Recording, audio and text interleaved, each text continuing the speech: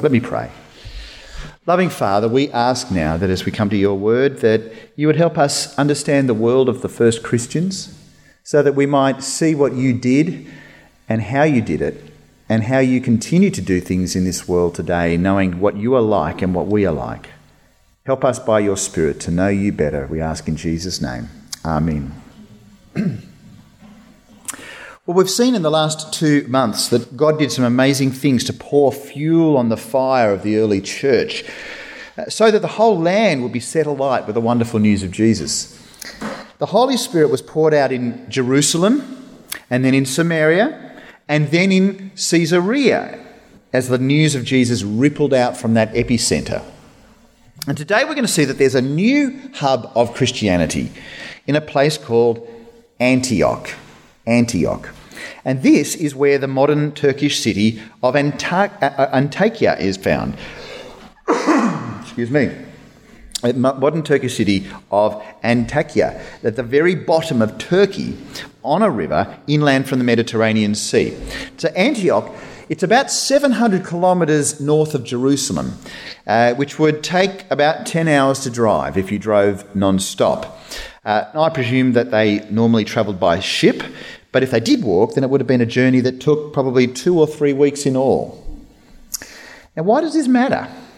It's because Antioch is a very strategic location. It's the natural hub for the whole of the Roman Empire. In fact, it was known as the third city of the Roman Empire, only surpassed by Alexandria down in Egypt and, of course, Rome itself. There were 500,000 people there.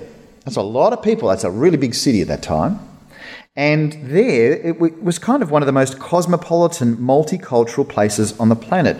There were people there from Persia, people there from India, there were even people there from China. And it had a large colony of Jews as well. Now, if you're a history buff, you're probably just lapping this up and loving this. If you're not, you're thinking, well, that's nice, but it's a bit boring when you get on with it. Well, let me say, it is relevant to us today because God moved the gospel up to the new hub of Antioch so that the church might spread from that point all around the world. He took the gospel to a really, really multicultural place and a really, really strategic place. And this is one of the many times when God put his people in the right place at the right time so that the church could grow faster and wider. Today we often think about strategies for church growth.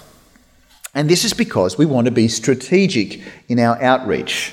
After all, we've only got limited resources and we want to put our people in the most productive places.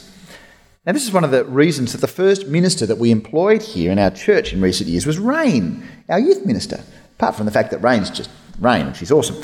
She has a focus on youth and also on children in our church. And this is because we know that more than 2/3 of Christians say that they become Christians before they're adults. Interesting, isn't it? Put your hand up. I'll do a little survey. If you became a follower of Jesus before you were 18 years of age. Yeah, it's about 2/3 or so, hands down. Quite a lot. And that's a fairly common statistic. And what's more, if we don't have a focused ministry for youth in our church, then often what happens is families will leave a church like that and go and find a church where there is a focus on youth because they need their kids to be given the gospel and growing up in that.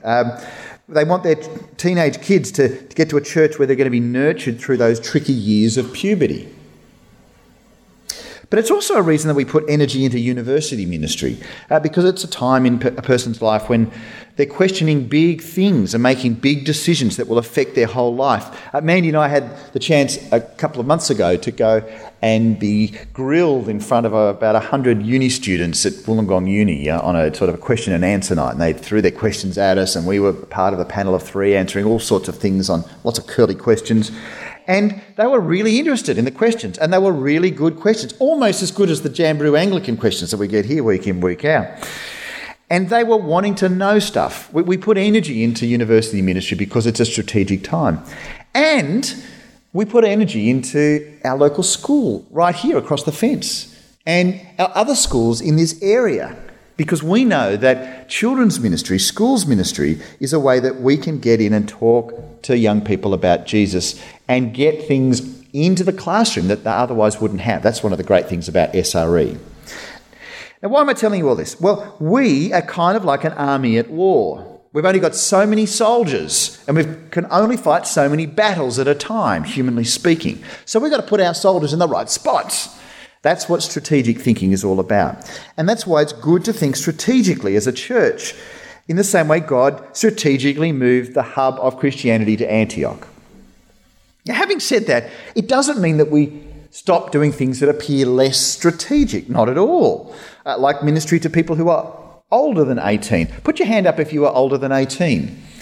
We love you. We want to minister to you, okay? I love you ministering to me as well. So we do that as well. But the point is that in times throughout the Bible and in the modern times as well, we see that God puts the right people in the right place. And that is what we see here today in this particular chapter of the book of Acts. We're going to see that the expansion to Antioch has brought great opportunities for growth. And we'll see how this new growth has led to powerful opposition as well. Because as you grow, you get noticed. Bad Herod type people notice you and they try and shut you down.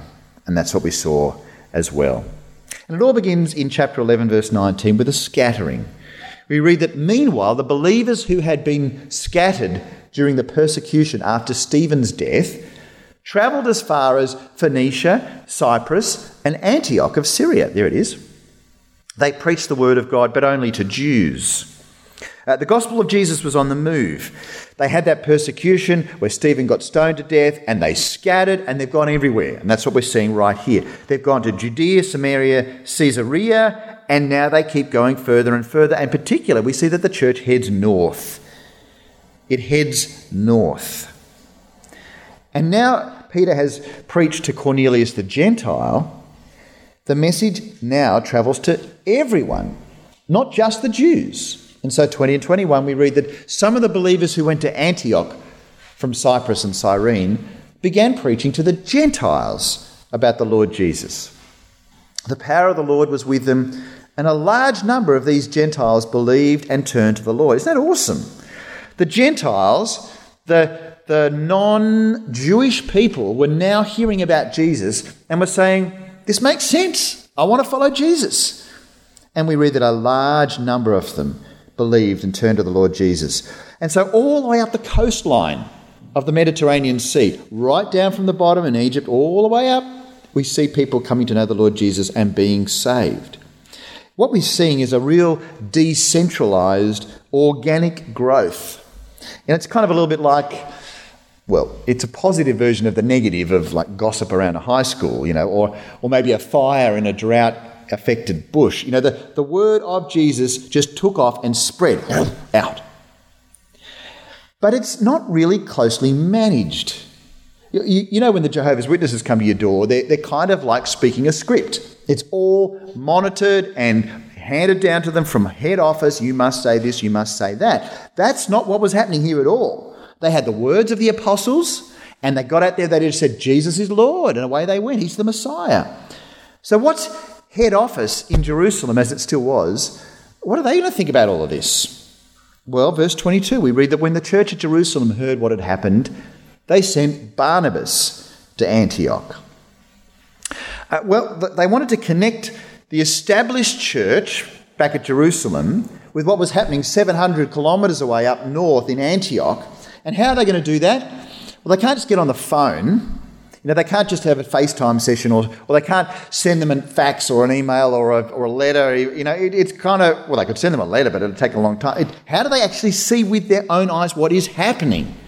They've got to send someone up there. So they send Mr. Encouragement himself, Barnabas, to check things out. They sent Barnabas to supervise. I wonder what he was thinking as he was making this long journey. Would this Christianity be authentic? Had they missed some of the key points? So they got some bits wrong, that they said, oh, look, the whole resurrection of Jesus was just a bit weird. We'll just drop that and just talk about the cross thing. Or had they distorted it at all? I wonder what he was thinking as he was going up there on his trip. Had they actually received the Holy Spirit in the same way, or were they just going it alone? What was exactly happening there? Well, they're going to find out, and Barney is the man. He is Mr. Encouragement, as his nickname goes, and he's going there to find out. And this is what happened, verse 23. When he arrived and saw this evidence of God's blessing, he was filled with joy, and he encouraged the believers to stay true to the Lord. Barney was stoked. God was blessing the new converts to Christ right up there in Antioch. And it made Barnabas full of joy. And his message was simple to them. His message was, stay true to the Lord. Other translations might say, stay faithful. Faithful, true, the same. I kind of like this little slogan we've got here, stay true to the Lord. I don't know if you ever say that as you're writing a text to someone who's a Christian, or an email or something like that, saying, stay true to the Lord. I kind of like that.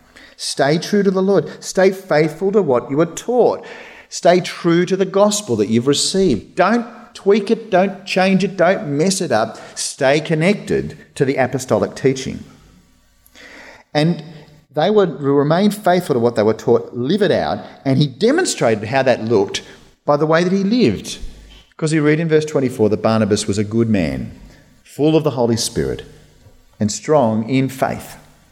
And many people were brought to the Lord. He goes up there to check things out, and through that, he's able to encourage them all, and more people come to know the Lord Jesus. It's just awesome news. Great things were happening there in Antioch as people met Jesus by his Spirit. But at this point of the story in the book of Acts, you kind of feel like someone important is missing from the action. Someone should be there, but is sort of missing, AWOL, and that is Saul. And so Barnabas, even though he is the guy who's having this great leadership to the Gentiles at this point, he knows that Saul, who's had this dramatic conversion, has been given this special role of being the preacher, the apostle to the Gentiles. So he goes, we read in verse 25, Barnabas went on to Tarsus to look for Saul.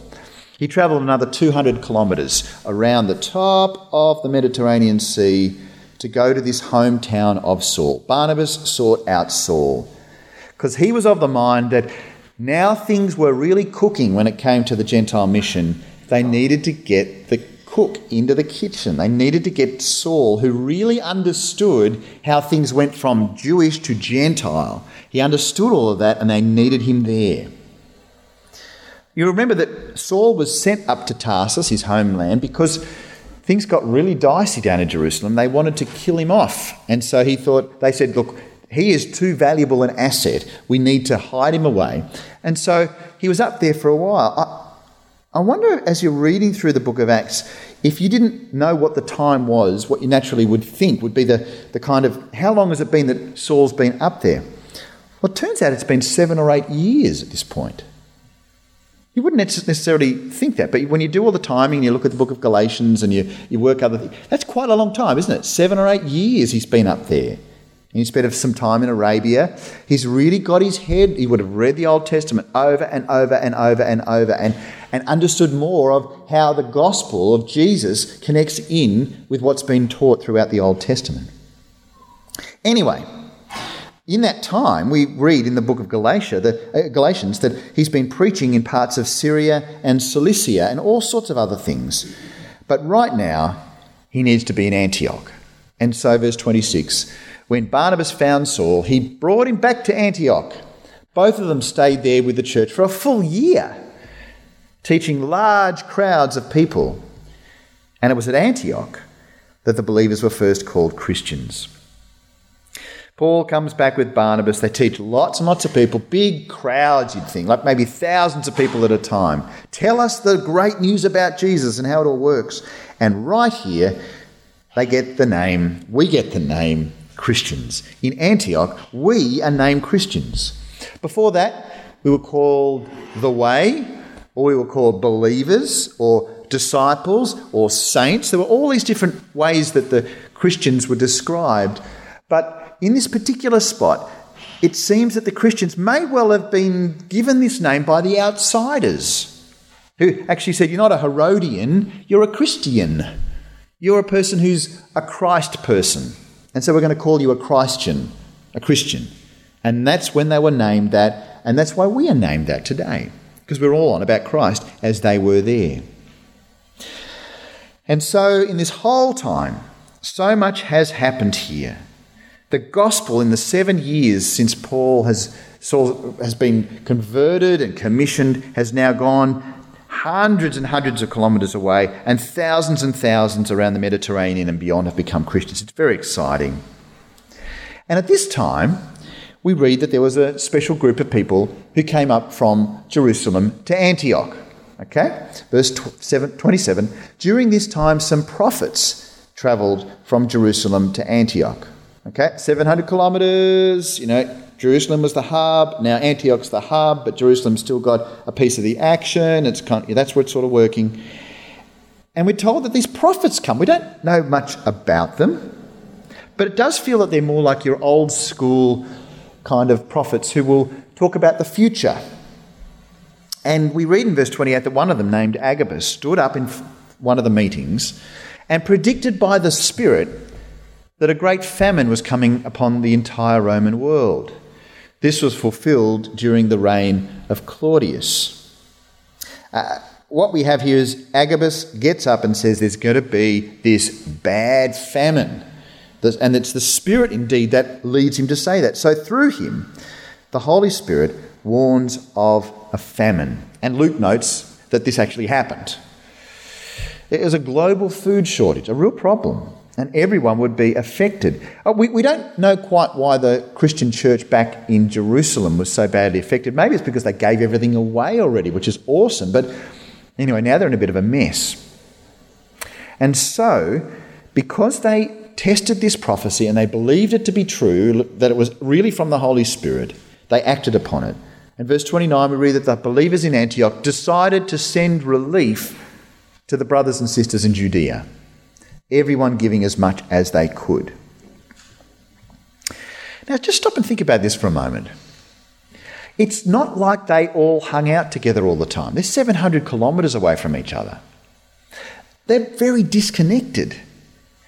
And yet they know that these brothers and sisters, 700 kilometres away, are in dire straits.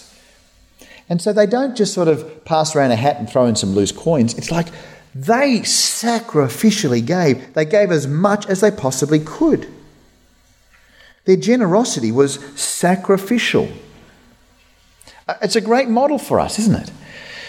As we think about our own generosity to Christian brothers and sisters in need, we kind of think that we've got a picture of what it takes. It's like they're in need, let's do the best we can.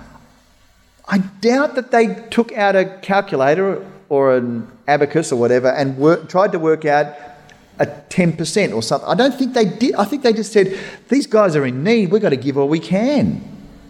Isn't it interesting? All these people so far away, so disconnected, are actually connected to them in a way that brings out their deep generosity. They just gave generosity because they'd received generosity. And it seemed that this new group of Christians understood generosity very well. Verse 30, because this they did, entrusting their gifts to Barnabas and Saul to take to the elders of the church in Jerusalem. They decide that they want to make sure the money gets down safely. But more than that, they actually want to send Barnabas and Saul, who at that time were in the middle of a very important preaching ministry up there in Antioch. They said, there's something they've got to do. They've got to take all of this generous money down the 700 kilometres back to Jerusalem. They saw that their giving was actually a partnership. It's not like giving money, it's like, oh, take that and do with it what you want, and you guys over there need it, we're here, off you go. It was a real connection there, a partnership. See, we give thousands of dollars a year to mission around the world and locally as well. And we give thousands from within our own church budget, but thousands I expect from beyond that, from our own personal giving. We do that as partners. They are mission partners. So even just this last week, I received a secure WhatsApp message from our missionary over in the Middle East. And she was telling me about bit of a crisis over there, that certain people who might be spying out what she's doing over there have been particularly alerted to things that are happening. She tells us that. She says, would you please pray? And I think that's something we'll do a little bit later on when Rain leads us. We need to be praying for right now in that particular spot, because those who hate Jesus and hate the gospel want to shut down her ministry and the ministry that she's involved with over there. And she said, would you please pray? Now, why do we feel that? It's because we're partners with her. We send our money, but we do that with our prayers and with our lives. And so we are invested deeply there because she is a sister in Christ. There's a partnership there that we see today, but we saw it modelled for us back with Barnabas and Saul heading down south. Anyway, off they go, heading down to Jerusalem, and we don't see them for a little while. But you see at that point that things look pretty good for the church, don't they? They're growing, exciting things are happening. There's that sense of partnership. There's a spread of the gospel. And right from this moment of great opportunity, we now see opposition. Chapter 12, verse 1. About that time, King Herod Agrippa began to persecute some believers in the church. Herod Agrippa is the nephew of Herod Antipas, who was the one who knew and tried Jesus. These Herods are bad news. And so Herod Agrippa, who we read here, knows about the Christians. And he wants to make sure that anything that would possibly rock the boat of good order in the Roman Empire is shut down. Doesn't want some sort of bunch of crazy Christ people going around and stirring things up. He wants everybody to be worshipping Herod, worshipping Caesar. And so because of this, he launches a persecution. And the persecution is sharp and shocking. Verse 2, he had the apostle James, John's brother, killed with a sword. How was he killed? Where was he killed? I don't know, but you think it may well be the same way as John the Baptist. Beheaded, quite possibly. He's put to death in a shocking way. And Herod is on the rampage. Verse 3, when Herod saw how much this pleased the Jewish people, he also arrested Peter. And this took place during the Passover celebration. See, James was a high-stakes victim, but there's someone even more important, and that is the Apostle Peter. Remember, Peter's the guy who, well, we've heard about Peter heaps over the last couple of weeks, haven't we? That's this Peter. But it's all happened at the time of Passover. And Herod is trying to do two things. He's trying to make the Roman Empire people happy, and he's also trying to make the Jews happy. So what he doesn't want to do is do a big, huge trial and execution of Peter during Passover. It's just not the done thing. And so what does he do? Verse 4, he imprisoned him, placing him under the guard of 4 squads of 4 soldiers each. Herod intended to bring Peter out for public trial after the Passover.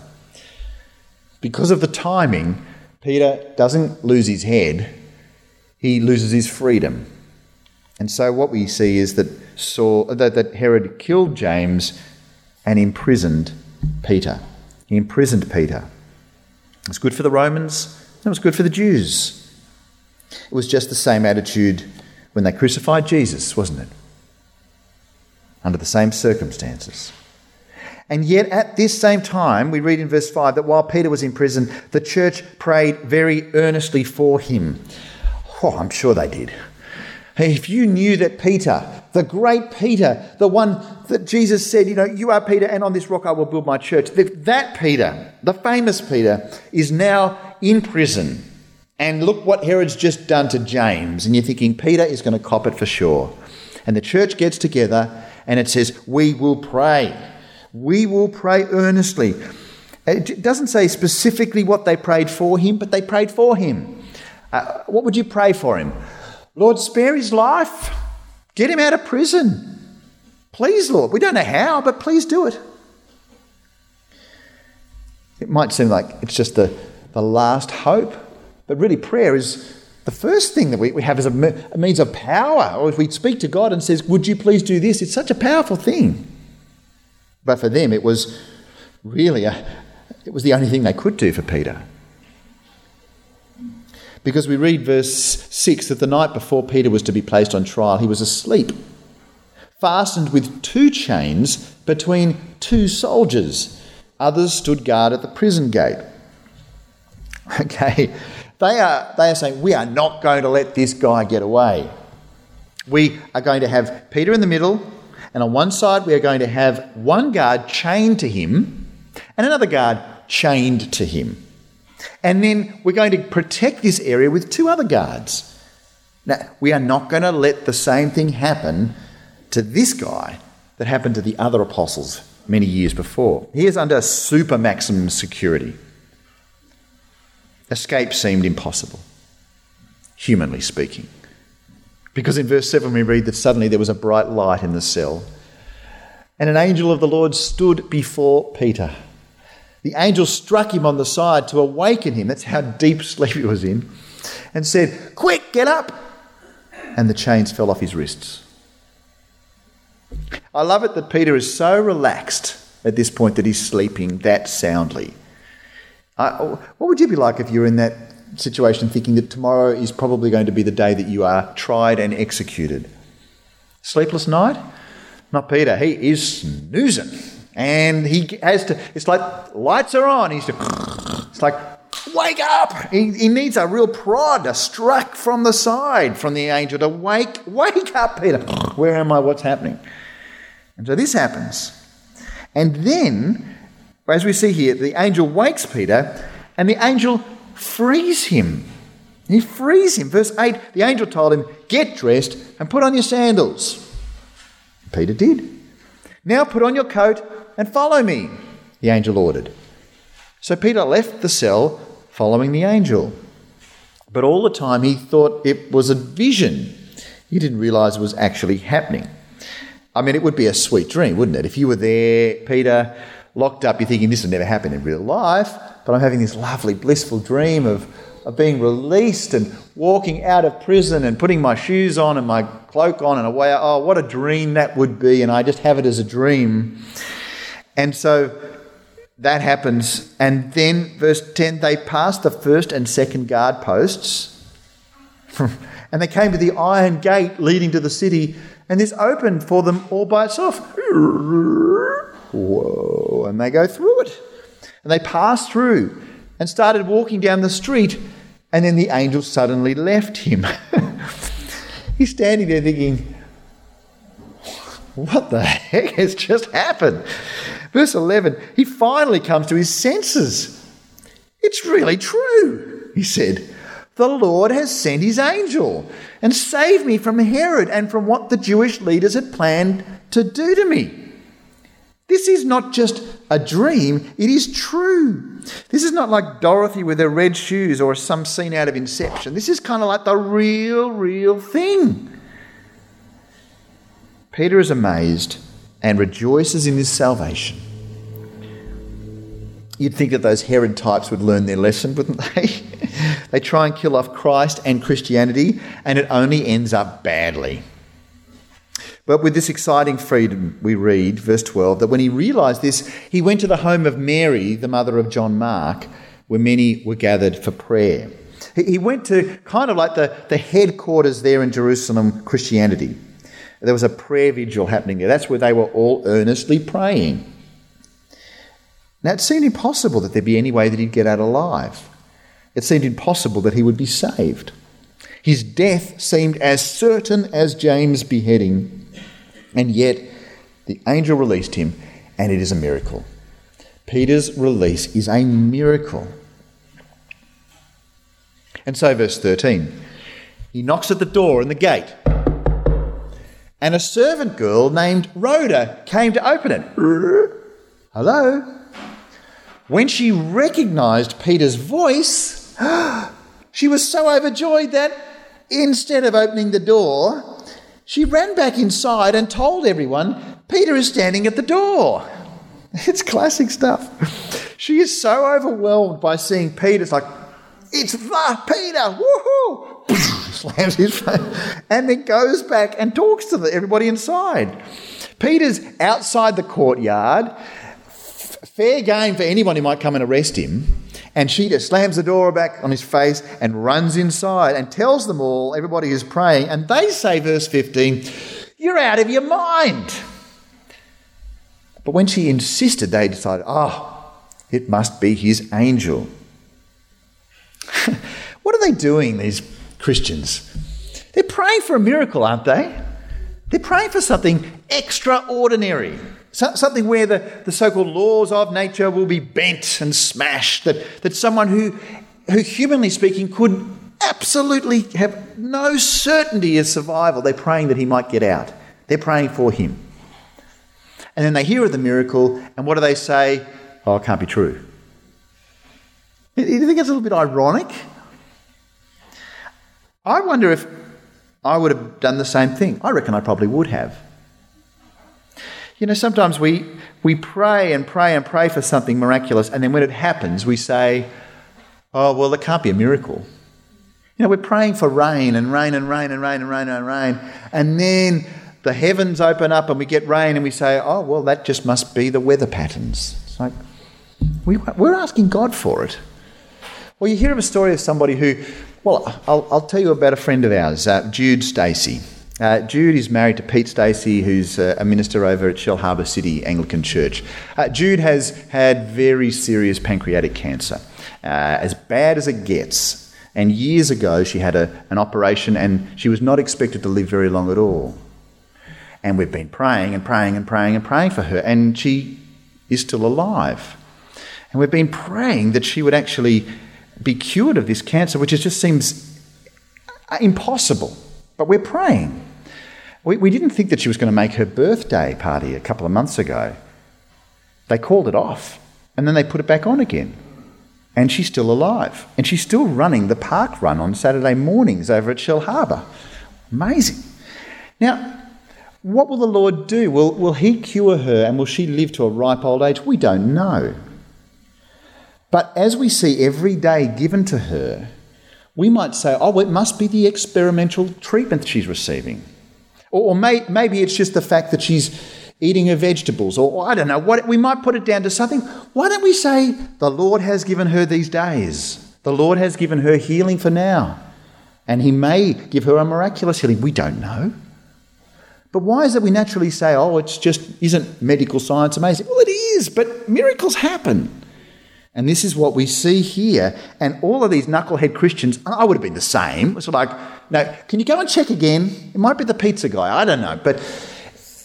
And they say it couldn't happen. But verse 16, meanwhile, Peter continues knocking.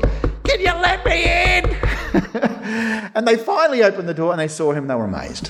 Of course they were amazed. Idiots. I would have been them too. It's like, I couldn't possibly. It's his angel, right? They finally believe the miracle. Like doubting Thomas, putting his fingers in Jesus' side and his hand. It's like, okay, I really believe now. What an idiot I was to doubt. They believe the miracle. And so they must have just been going berserk. And so verse 17, he says, he motioned for them to quiet down. It's like, guys, do you want me to get arrested again? Just calm down. And then he told them how the Lord had led him out of prison. He says, tell James and the other brothers what happened. And then he went to another place. I bet he did. Get me out of here. He was saved. Sadly, the soldiers, who were just trying to do their job, they didn't fare so well. Because we read in verse 18, at dawn there was a great commotion among the soldiers about what had happened to Peter. Where did he go? I don't know. I thought you had him. I don't know. Where is he? I don't know. Herod Agrippa ordered a thorough search for him. When he couldn't be found, Herod interrogated the guards and sentenced them to death. Afterwards, Herod left Judea to stay in Caesarea for a while. I don't know why he suddenly went to Caesarea. Maybe he was embarrassed about what had happened there in Judea, but off he goes to this Roman hub, which is actually the same place that we met Cornelius last week, right? He has tried his hardest to shut down Christianity by shutting down the leaders. And in the end, this Herod as well failed to harm Christianity. Whether it was the Herod who tried to kill all the babies, including Jesus, or whether it's the Herod who cut the head off John the Baptist, or whether it's this Herod, it's like, you Herods are losers. You keep trying to shut down Christianity. Why don't you learn that you can't? But before this ends, as it could just end here, there's an interesting little cameo about what happens to Herod. Because we read that Herod was very angry with the people of Tyre and Sidon. So they sent a delegation to make peace with him because their cities were dependent upon Herod's country for food. A little domestic tiff, blah, blah, blah. But why is this important? Well, these people who are at war kind of with Herod want to make up so that they can get some food because they're pretty hungry. And so anyway, we read that the delegates won the support of Blastus, who was Herod's PA. And an appointment with Herod was granted. Terrific. Can I just get 15 minutes in his diary? Oh no, please, okay, in the diary. And when the day arrived, Herod put on his royal robes, sat on his royal throne and made a royal speech. He was going to go triple royal. It's like, I'm going to do all stops to make my royalness very clear to this group of people up there that I don't really like.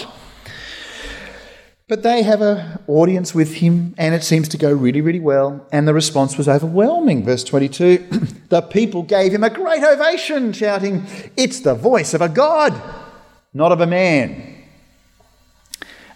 They liked Herod an awful lot. They said, "You're a god." And what did Herod do? He loved it. "I'll bring it on. You want to call me a god? I can be king, I can be God, whatever you like." Let me say, if anyone ever calls you a god, don't accept that as being a good thing. Don't say, "Thank you for worshipping me as God." It doesn't tend to go well. It didn't go very well for King Nebuchadnezzar in the time of Daniel. That was a bad day at the office. And it's not going to go very well for King Herod either. No matter how delusional a person is, they should never ever accept the worship of a person who says that they are God. Verse 23, instantly an angel of the Lord struck Herod with a sickness because he accepted the people's worship instead of giving the glory to God. So he was consumed with worms and died. Ugh. Josephus, who was a Roman historian, talks about this as well. We're not entirely sure of all the medical details. We know that Luke was a doctor, so he would have known a bit of the details. But it seems that there was a pretty horrible obstruction in the stomach bits that kind of probably caused him to have a slow and painful death. Tell you what, if someone calls you God, give the glory to God. You never know what will happen with the worms. And that is because the true God won't tolerate competition. And rightly so. King Nebuchadnezzar ended up badly, and others did and do and will, whether it's in this life or it's in the next. Because when these rulers stand before the true living God on the day of judgment and they say, and God says, "So you accepted worship as God. How did that go?" "Because now I am judging you." And it won't go well at all.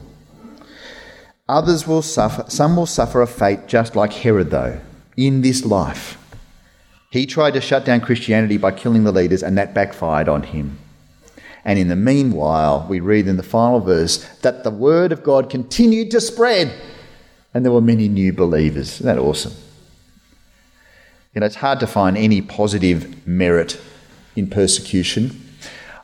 When we get together to pray on a Saturday morning, we don't normally say, "Dear Lord, please send persecution." I think that's the right thing to pray because I don't think you really want to be persecuted. But when persecution happens, it just seems that persecution grows the church. Really, what Herod should have done is said, "I'm just going to step away and ignore these Christians. These crazy Christians can do their crazy stuff and it'll just fizz out." But he goes all prancing around, chopping people's heads off and things like that, and all it does is send the place crazy. The gospel goes out more and more and more, and the church grows. And as we seek to glorify God, we need to realise that persecution is to be expected, in big ways or small ways. But whatever happens, we must bring God the glory, knowing that He is the one who is building the church, who is being strategic, and sometimes that strategy comes from persecution. Let me pray. Our loving Father, we are so thankful for the perseverance of the saints, the people who continue to remain faithful to you despite persecution that is extreme. And we do pray, Lord, that they would remain faithful to you during those difficult times. Father, would you protect us from persecution, unless, Lord, you intend to bring it to us for your glory, in which case, Father, we ask that you would help us to persevere as well. May we never shy away from standing up for Christ. And Lord, at the same time, may we never ever take the glory that you deserve. And we pray, Father, for our leaders, our rulers, the kings and presidents and prime ministers and governors and all these key people. We pray, Lord, that they would never ever give into the temptation of receiving the worship that you deserve, that indeed they would recognise that you are Lord. And we ask it in Jesus' name. Amen.